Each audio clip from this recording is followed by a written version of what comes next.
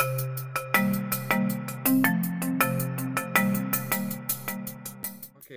hello and welcome to the Trauma and Mental Health Report, a podcast series. We aim to share stories and knowledge on topics related to trauma and mental health with the community. My name is Daniel Sanchez Morales, and I would like to welcome our guests for today's episode. So we have Lauren, we have Bonnie, and we have Sebastian. And I would like to welcome our first speaker for today. Her name is Lauren Shannon. She is the founder and senior immigration consultant for NextGen Immigration. So hello, Lauren, how are you doing today? I am good. Thanks so much. Hello, everyone. In order to start a conversation, I would like to ask you, based on your experience, why do you think international students decide to pursue education in different countries around the world, and why specifically Canada? Yeah, I think the main reason why international students pursue in different countries is mostly due to the standard of education. If you look at where most of our international students come from, India, Nigeria is a big one, several other places in Africa, their standard of education isn't as high. They don't have access to the same technology, the same professors.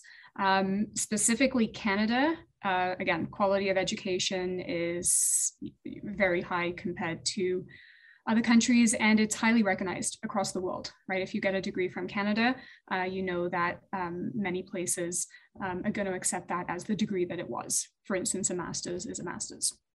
Standard of living is great. Affordability over other English-speaking countries, such as the UK and the US. Safety, I find, is a big one. And the other one over countries like the US and even the UK to an extent is the opportunities to work while you're studying, but then obtain, a work permit after you graduate through the postgraduate work permit program, as well as permanent residence is a lot easier to obtain, right? Once you've got that 1 year of work experience, you can then explore Canadian Experience Class. So I come from India, right? So India is considered a third world country, and some of the opportunities that Canada presented were not so prevalent back home in India. Like in India, some professions were considered prestigious and some were looked down on. So there was a stigma in being a graphic designer, and the pay scale was not that good. In short, that the opportunities were not that good. That's why I chose Canada, because I knew that the industry is good over here, the education is good, and I would have ample of opportunities. That's why I came here. Great. And Sebastian? Well, I always wanted to study abroad. Firstly, I was looking for the US, but I think Canada offers more things like better healthcare, for example, and education. I think it's better. It's also not that expensive to come to Canada. And I've lived here before. I did an exchange when I was 13 and I really liked it. So yeah, it was definitely like the best choice for me. And yeah. Also like the country I come from, it's a good country, it really is, but I think it doesn't offer many opportunities. And the situation over there is kind of complicated. So I felt that it was best for me to come here.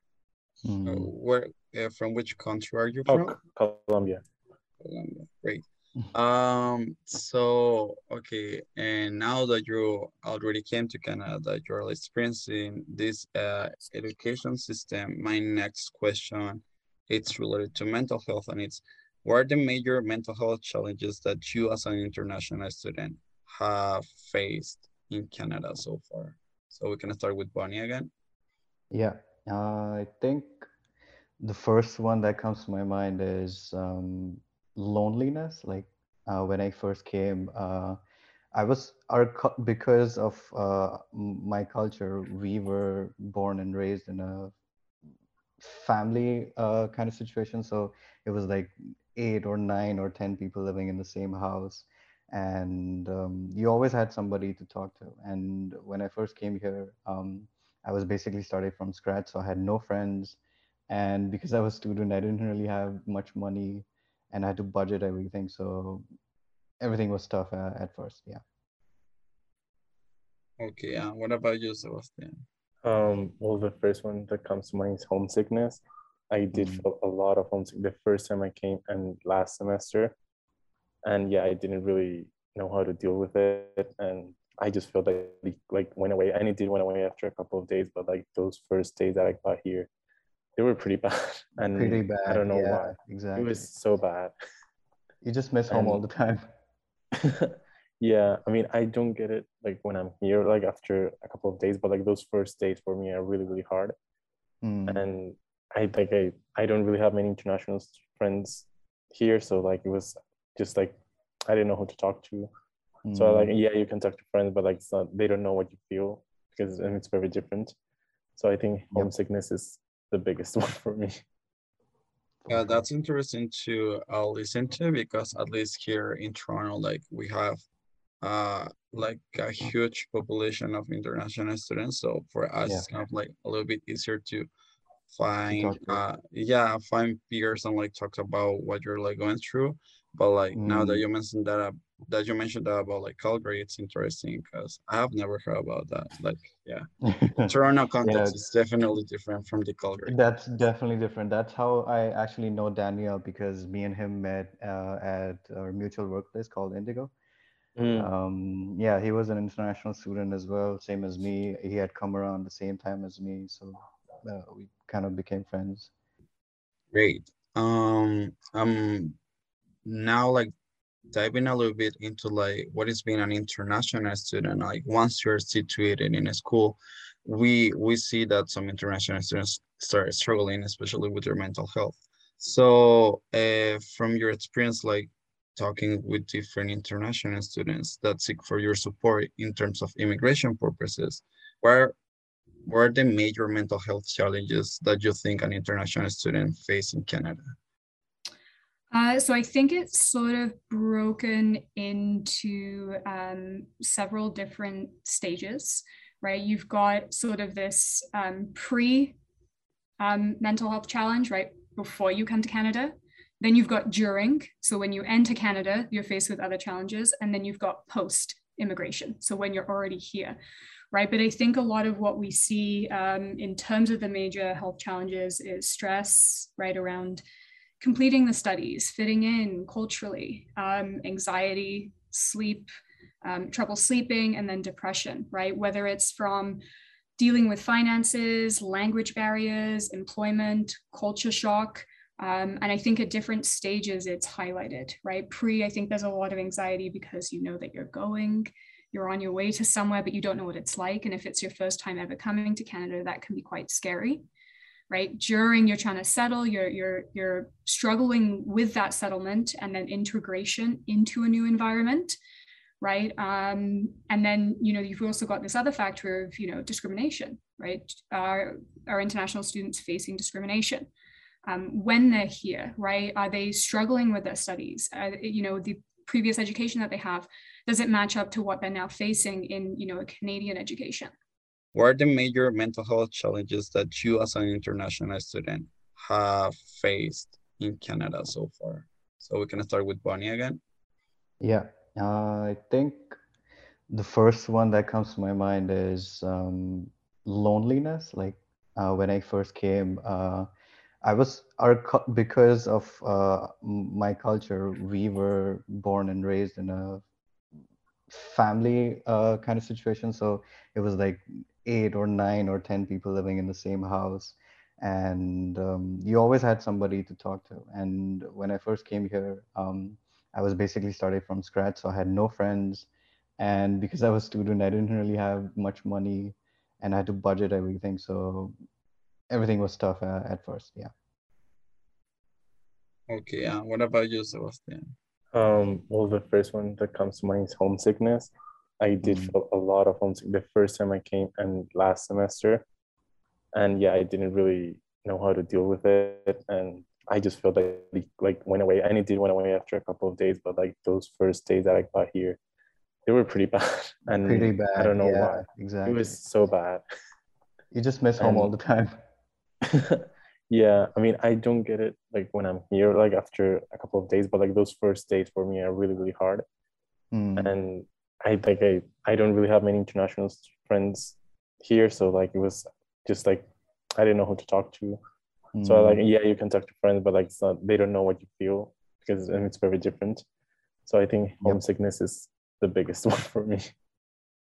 Great. And based on like these struggles and like their intentions of perhaps like accessing to some support to face these struggles, what are some of the gaps that the mental health system for international students present? So is it like easy to access to resources, or sometimes it's a challenge that they encourage international students to seek for support? Yeah, I mean, I think a large portion of where most of it stems from is awareness, right? I don't think international students are aware.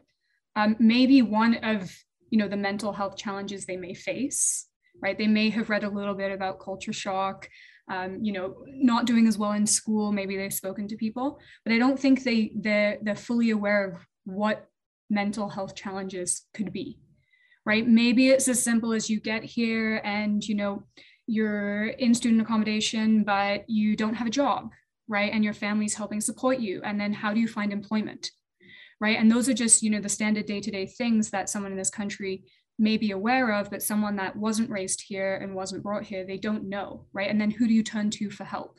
And where do you go for that help, right? And is there a number that you can call, or is there a community that you can join? Right. And then in terms of access, I think it's sort of the same, right? A lot of students don't have public health insurance, right? So they have to go to private health insurance or insurance run by universities. So what does that cover, right? Does that mean that they're going to have to pay out of pocket for certain treatments or for help, right? What if they need medication because it's very severe? But I think it really comes down to awareness and access, right? And both of those are pretty limited in terms of that journey of pre, during, and then post-immigration.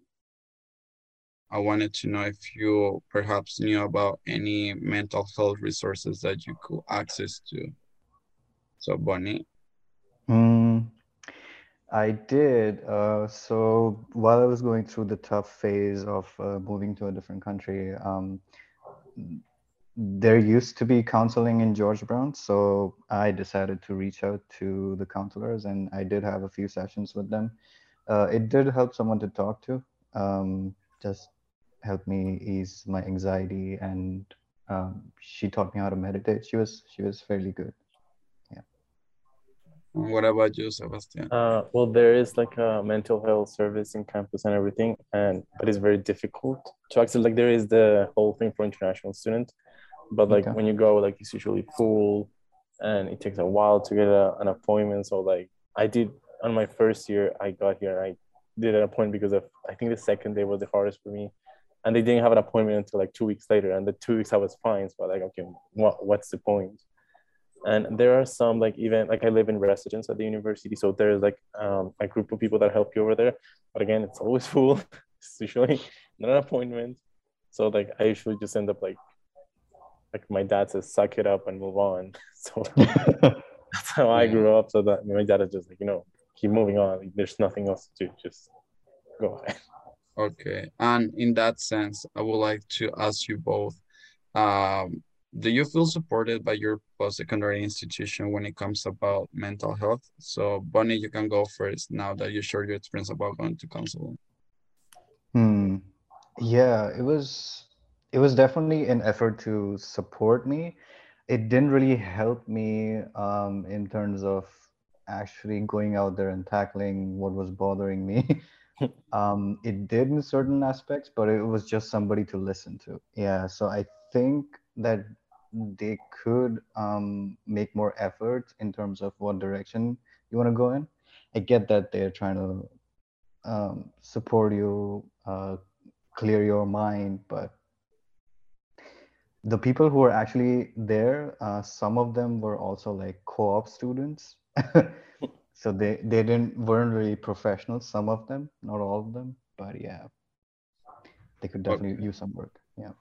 Okay, and what about you, Sebastian? Just that you mentioned that you had like admissions with the appointments and stuff. Well, I do feel that there's support, but like I feel there's like not enough.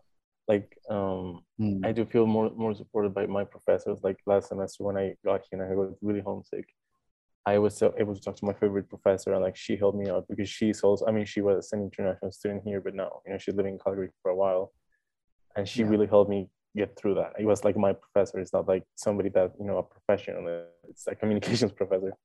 So like I do feel supported, but more by like faculty, like not the faculty that's meant to help you for that. Like my professors, I do feel really supported by my professors. I don't think I have a single bad professor in my 3 years so far. So like I do feel supported by them for the majority of the time. Makes absolute sense. So like leading into our next question that is somehow related. It's, for example, you mentioned a little bit about systematic issues in this case, but what about cultural background? So how does your cultural background may impact your decision or whether or not accessing mental health support? Yeah, so a lot of people, I mean, we do work with a lot of international students across the world. And I find one of the biggest concerns that have been at least voiced to me is a cultural fear, right? In their country, it may not be accepted to have mental health issues, right? Or they may have concerns that, you know, if they share that with their family will feel disappointment or anger or weakness, right? And you see that in a lot of countries like India, who have a very, very different take on mental health issues, right? And how to deal with those and the support that's available to people in the country to deal with those, right? And because of sometimes the way that it is handled, there's a lot of fear that, you know, is Canada the same? Is it different? What will happen, right? And then how will my family feel, right? They're spending a lot of money for me to come here and to succeed, but I'm struggling, right? And I find a lot of international students don't want to be open with their family members because of the support that they're getting from them financially. In this line of like not asking to support, there is like this fear, at least in Canada, in terms of immigration purposes. Like we do know that Canada is pretty flexible when it comes about immigration. And as you mentioned, like one of the advantages of being an international student is to access to a post-study work permit, which consequently will lead you to access to a permanent residency and possibly a citizenship, which I believe it's the Canadian dream. However, like mental challenges might still being stigmatized. And in this idea, my question for you is, if an international student access to mental health resources, such as like counseling or like any other kind of resource, would this affect their immigration process in the future? Why or why not? Because like there's some rumors that even if you access to mental health and there's a record of like you accessing, this might or might not affect your eligibility to access to posterior immigration benefits. Yeah, and I mean, inadmissibility in terms of immigration is very broad, right? Even within the medical inadmissibility section of that, right, there's very specific requirements for an officer to have concerns that you could be medically inadmissible, right? So the three main areas are, you know, a danger to public health, a danger to public safety, and then excessive demand on health or social services.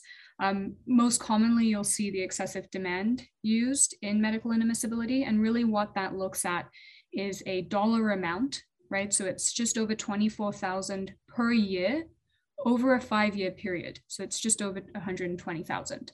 So in order for the officer to have concerns that you're in excessive demand on, you know, health or social services, you have to be spending you know, at least 24,000 on health or social services per year over the 5-year period to equivalent to 120,000, right? So just to give an example of something that could potentially make someone medically inadmissible would be cancer, right? A very severe form of cancer or kidney failure, right? And not necessarily does it mean that they'll be refused because there is a concern. It just means that they'll be given an opportunity to explain why it shouldn't be a concern, right? And they do that through a procedural fairness letter. So for someone that, you know, maybe has to go ongoing to a counselor, right, while they're in school, the odds of that ever getting to a point, provided that it's not, you know, a mental illness that's a danger to public health or a danger to public safety, is very, very low, right? And in fact, most of the time, if an international student has run into some challenges with mental health, they can actually leverage that in a positive way, right? The government, and obviously being in Canada, mental health is a very big topic right now, and it's something that is on the radar for Canada, I would say. So even in some of our applications, if there's been struggles meeting grades, or they've had failed courses, or they've had to take time off their school, right? Those things can potentially have an impact on you getting a postgraduate work permit, right? Or extending your study permit. But if you try and, explain why, right? This is what happened. And I've been going to counseling for this, right? There was a death in my family.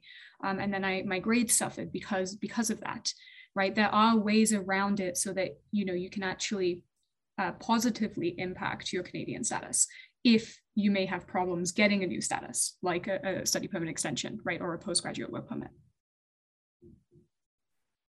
Perfect. And now just to get like a final closing for this episode, and now that we just debunked some of the myths or like common misconceptions about accessing to mental health resources as an international student, my final question to you is, what do you think is needed to encourage international students to access mental health support, whether like from the institutions itself or like from any other spaces? Yeah, so I think, going back to that thought process of pre, during, and post, right? I think at each of those stages, there should be access. And obviously pre, while the school could get involved at that point, it would be nice to see Canadian immigration getting involved, right? A lot of times when people get permanent residence, they give them this nice little sheet of how to, right? And this is what you should do when you enter Canada. And these are the resources that you should use, right? We don't see students get those, not to the extent of permanent residence. So it would be nice if there was something specifically targeting mental health, given how much mental health has impacted us all, over the last 2 years with COVID. So from a pre aspect, I think immigration could do more. During and post, right, when a student's here in Canada and they're settled, I think it would be very beneficial if schools got more involved, right? You have your greetings, and you have, those meetings where you are welcoming everyone and the welcome ceremonies, right? It would be nice if international students specifically had a designated person or a place or a group where they could go to, right? Because obviously going to school is very scary for everyone, but when you've traveled across the world to do it, those people are going to face different issues than the ones that have, family in Canada or have lived here their entire life. So if there was something from the school that said, okay, international students, for the next week, we're going to meet, we're going to talk about our transition, we're going to talk about things that you may experience during this transition period, right? Whether that's sleeping trouble or anxiety or, a feeling of just uneasiness that you don't belong, right? So people, one, know that it's normal and they're not alone. But two, they have a place to go that they can get help, right? And in that group, they can say, okay, well, in the school we have counseling, right? And we have designated counselors that deal specifically with the issues international students may face, right? Or we have, counselors that speak many different languages, right? A lot of people feel more comfortable speaking in their native tongue, right?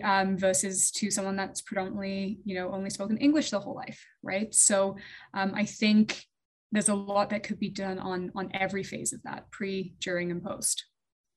What are some of the reasons international students may or may not ask for help? Based on your cultural background as well, like, do you think that your cultural background or like your international friends' cultural background may impact on whether or not you want to access to these resources? So we can start with Bonnie again.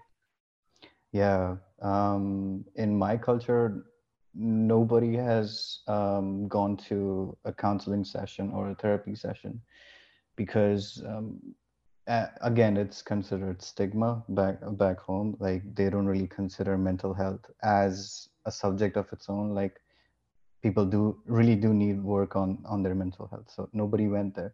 But the reason that it pushed me to do it because I had been feeling things inside me that I could not explain to myself. So I knew that I needed someone to guide me. That's the reason it pushed me to do it. Yeah. And I was always interested into exploring certain kind of mental health things.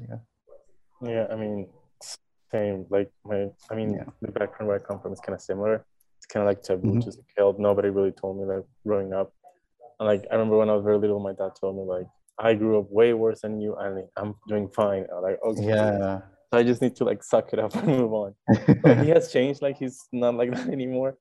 But it was definitely like that. I'm like, no, like growing up, like, never heard of like mental health and stuff like that. And like, again, I don't really have a lot of international friends here, so like it's kind of difficult for me to talk about their background and stuff. But like in my experience, it was very different. But yeah, I do see like a lot of cultures taboo to talk about it, and that's why a lot of people don't want to, seek help for it.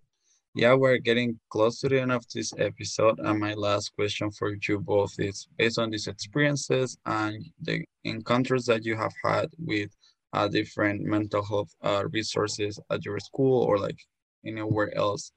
What do you think is needed to encourage international students to access mental health support? So we can start with Bonnie. I think just letting them know that the resources are there for them. Some of them don't even know that there are some resources that might be able to help them. So I guess transparency on that front or just exposure will help. Yeah. Well, and I would think that, I mean, I am aware of that there are services, and I think everybody knows because we get like weekly emails about it. Like we get like a weekly newspaper thing on our emails when they say like, oh, there's like this support, there's this event, all that. And in that email, there's like the health, mental health thing. But I would say that they could like be better in like making it seem that it's normal. Well, I mean, it is normal to seek for help because like, I remember when I got here first year, all of the international people were having a blast. Like they were partying and doing all this stuff. And I was so homesick to do anything. And I was like, why isn't like I didn't feel like normal. I felt like everybody was partying, everybody was doing all this stuff. And I didn't feel okay to, have fun to do anything. So like letting them know that it's normal to seek for help, that you feel like overwhelmed. Everybody feels, but like letting them know it's normal to feel overwhelmed and on the many different topics that arise in university, especially for international students. I think that could be like a thing on the emails, like because they say like, oh yeah, here we are, but like give a little bit more explanation in it and give like more detail into what the service entails and everything. So yeah, I think that could help. Great, and I think that this is a really nice wrap up. I just remind our listeners that accessing to mental health support is something that you shouldn't be ashamed of, and a special call out to all of our international students listeners, regardless of the country that you're listening from. You should ask for help whenever you feel stuck or you feel that you need some support, because this will also help you to better or improve any aspect of your life moving forward with your studies or with your personal development. So you have reached the end of this episode with the Trauma Mental Health Report podcast. Thanks for joining us. Connect with us at trauma.blog.yorku.ca. You can also find us on Facebook, Twitter, Instagram, or LinkedIn. Don't forget to subscribe to our podcast and newsletter to see our latest content. I will see you at the next episode. And I want again thanks Bonnie and Sebastian for being with us today. So you can say goodbye, guys. Goodbye. Thank you. Goodbye.